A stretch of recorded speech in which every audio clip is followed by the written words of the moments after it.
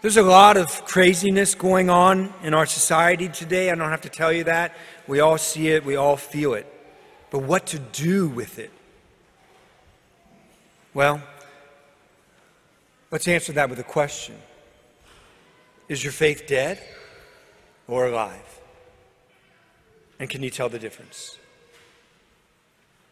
I think that faith is the key to get us and our families and our loved ones through the craziness of this world now, and still that is more to come in our future. I know it's an uncomfortable question. Is your faith dead or alive? And do you know how to tell the difference? But our second reading and our gospel confronts us with this anyway, so let's just tackle it. St. James. Our second reading. St. James explains that if somebody truly believes in Jesus Christ, then that person will follow Jesus Christ by loving God and loving neighbor, just as Jesus commanded us. Here we are today in a church, believing in Jesus Christ and in His teachings. So we can say that our faith is alive, not dead, right? Not so fast. St. James, remember, was writing to Catholics who went to Mass every Sunday. That's who the early Christians were. And that's not coming from a priest. That's coming from history. Even historians that are not religious, who are atheists, acknowledge that for the first 1,500 years of the Christian church, they were Catholic. And yet, here is St. James warning the first generation of Catholic Christians against having a dead faith. Why? Because some of them did. That should make us then think. Additionally, the curious exchange in today's gospel from Mark chapter 8 should also make us think. On the one hand, you have St. Peter professing his faith in Jesus Christ in a big, bold way. You're the Christ. You're the Messiah. And in the parallel gospel to this in Matthew, he says, and you're the Son of God. And Jesus is satisfied with that answer. And in Matthew's gospel, he acknowledges it, that Peter is right. So it would appear that Peter's faith is alive, right? But as soon as Jesus then goes on to explain who he really is believing in, that is, that in order to fulfill his mission as a Savior, Jesus will have to be rejected, suffer, and die, Peter objects. And Jesus comes down hard upon Peter for his lack of faith. So much so that he says to Peter while he's looking at the rest, "Get behind me, Satan." The Hebrew word is Satan, and it means adversary. He's saying to him, you're now an adversary to me, fulfilling my mission. So here you have Peter professing faith, and in the same breath, then, when he realizes what faith takes, he becomes an obstacle to Jesus. Peter had faith, but his faith was not as alive as he thought. Peter was willing to follow Jesus through the miracles and the successive preaching engagements and the hundreds and then the thousands of people following Jesus and proclaiming him king. And Peter thinking, hey, this is inaugurating the earthly kingdom and I'm in the inner circle. And then Peter offering what he thinks he knows is best for Jesus. But then Peter was not willing to follow Jesus to the cross. His faith may not at this time be completely dead, but neither was it alive. Not vital as it should have been. And Peter learned from this, right? Like when everyone didn't follow Jesus to the cross, he didn't do it either.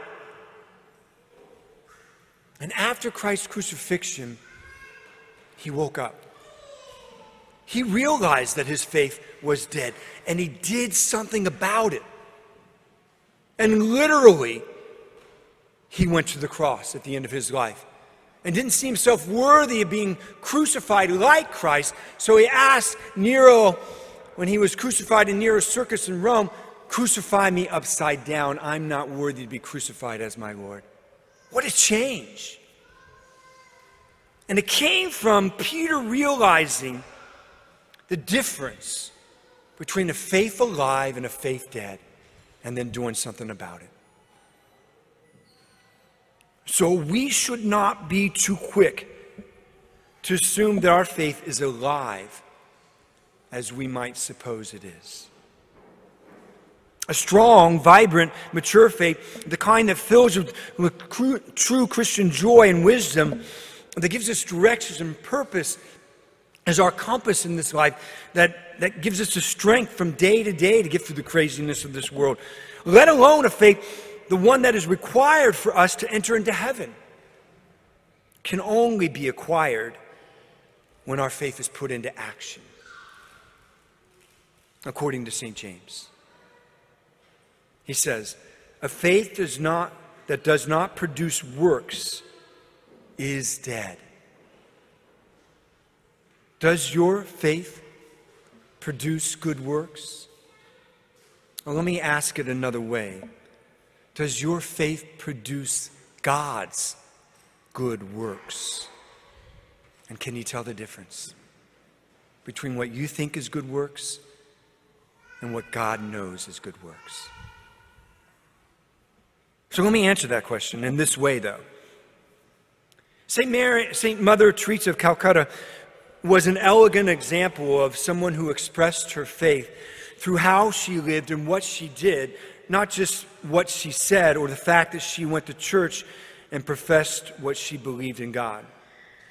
Her critics, and there were many, often accused her of proselytizing, that is, forcing poor and dying Hindu and Muslim people to become Catholics as a condition for her and her sisters caring for them. And we all know Mother Teresa from her famous life, but the first years of her ministries in the streets of Calcutta, she was heavily criticized by the Muslims and the Hindus for doing that, which of course she didn't do, and even by Christians around the world for taking care of Hindus and Muslims. In fact, Mother Teresa's first clinic was a former Hindu pilgrimage residence, which she turned into a hospital for the poor and the dying who were left in the streets by the Hindu and the Muslims who wouldn't take care of their sick when they got sick, and they didn't have the health care systems that we have in this land, so they literally were landed in the streets to die, and no one, even family members, took care of them, except for her and her sisters. In fact, the local Hindu leaders were not too happy about this, and what they suspected is that she was using the site to force conversions. Gangs of hostile locals harried the sisters as they roamed through Calcutta's slums every day, scooping up destitute people lying in the gutters. Neighbors, sometimes family members of the dying, threw sticks and stones and dirt and other things at them, the sisters, as they carried in their wretched patients. Finally, a police commissioner arrived to close down the clinic.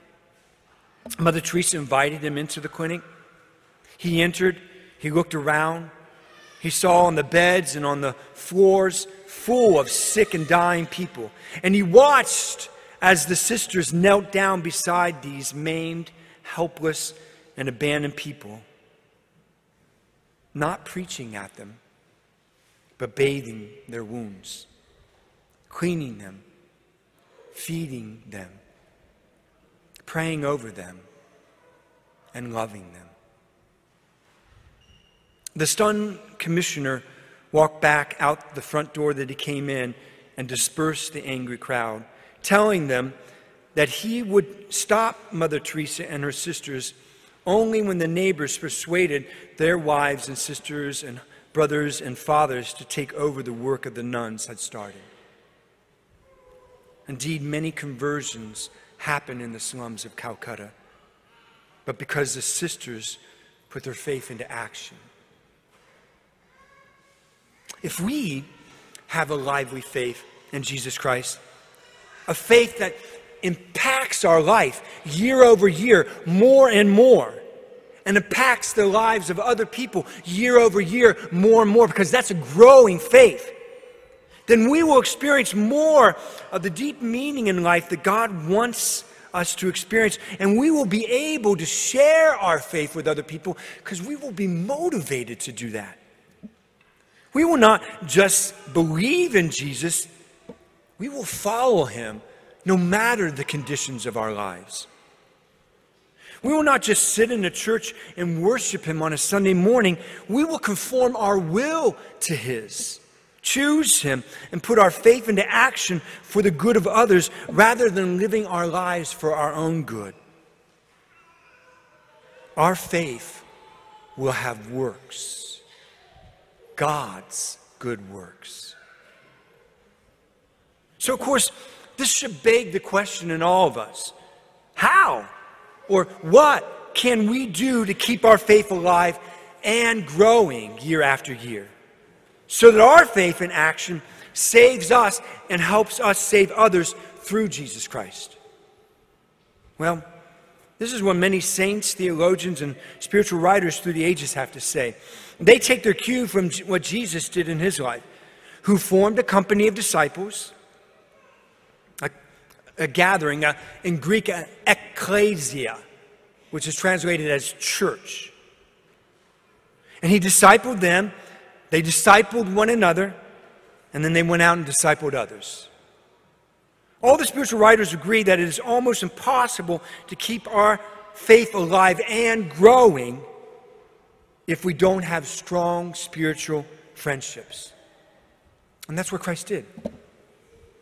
First with his disciples, and then taught them to do the same. Meaning, we don't do the Christian life alone. We do it with others, and specifically others who are committed to the same goal as we are. To have a lively faith, to grow this faith, to share this faith, and to put this faith into action.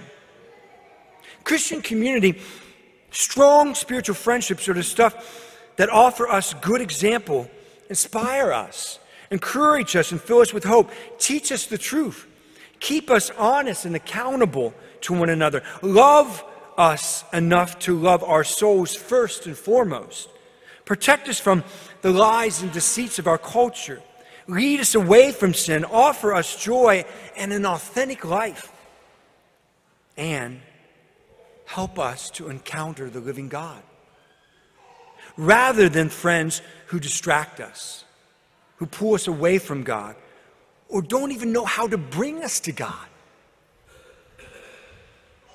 So, if keeping our faith robust and putting it into action matters to you, because it matters to our salvation, according to St. James and Jesus, we will make a point of building friendships with others who have the same priority as us. Likewise, of course, along the way, we will build and grow our lifelong spiritual friendship with Jesus Christ. We won't be just satisfied with believing in him. That's just head. That's just knowledge stuff. And then therefore we won't deceive ourselves into thinking this is enough.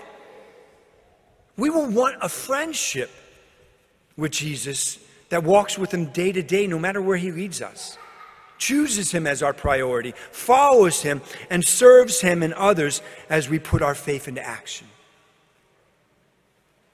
Along these lines, we can say, as the saying goes, accomplish two things at once by making a commitment today to steward the precious time that God will give you this year, to build and grow our spiritual friendships with God and our spiritual friendships with other people. As you remember, 2 weeks ago, I invited you all to take some time to learn about, pray about, and decide to make a commitment. That was the beginning of our Stewardship of Time drive. And I had you look at a brochure and also take home a card, a commitment card. And I asked you at that time to make a commitment to at least one ongoing faith growing opportunity throughout the year, like joining a faith group, a discipleship group, or a Bible study. And then also at least one-time event, like a retreat, a conference, or mission. In order to grow your faith here at St. Francis, then fill out a commitment card. Then today, place your commitment card at the foot of the altar as an offering to God for this year. So let's do that now. If you forgot your commitment card, or you weren't here 2 weeks ago, that's fine. We have those commitment cards in the pews. Please take a moment to pass them down. Also, if somebody needs a brochure to look through, it's okay. We got a few more minutes. We're going to take a few minutes for you to do this if you want. If you need one, then pass them around to the people around you. Also a brochure. And the brochure has a list of the many opportunities to grow your faith here in our parish this year. But listen, you don't have to limit yourself just to what we're doing as a Christian community, although we just went through we should be doing that together. You can also put down, hey, I'm going to make a commitment to pray every day at home, or I'm going to make a commitment to read the Bible every day. A lot of our parishioners, for instance, are using a podcast by Father Michael Smith called A Bible in 1 Year, where every day the podcast gives you a reading from the scriptures and then an explanation. A lot of people say, I don't read the scriptures because I don't understand it. Father Michael Smith reads it to you, like when you're in the car, and then explains it to you. And you can pick it up at any time because it doesn't start with a calendar day. And in 1 year, you'll have the whole Bible read and explained to you. So you can put something like that you're doing on your own also. So as you're thinking about that, fill out your card. Let me say this as you're working on that. By making this commitment, you're saying to God, not me, not to those around you, not to our parish, but you're saying to God and to yourself that growing your faith in God matters to you. To you. You are acknowledging that you need the spiritual friendship of others too, which many of these offerings here in our parish will provide. You are stating that faith without works is dead. That is, it isn't enough for you to simply believe in God. You want to choose Him, follow Him, and do so with others together so that your faith indeed will grow this year.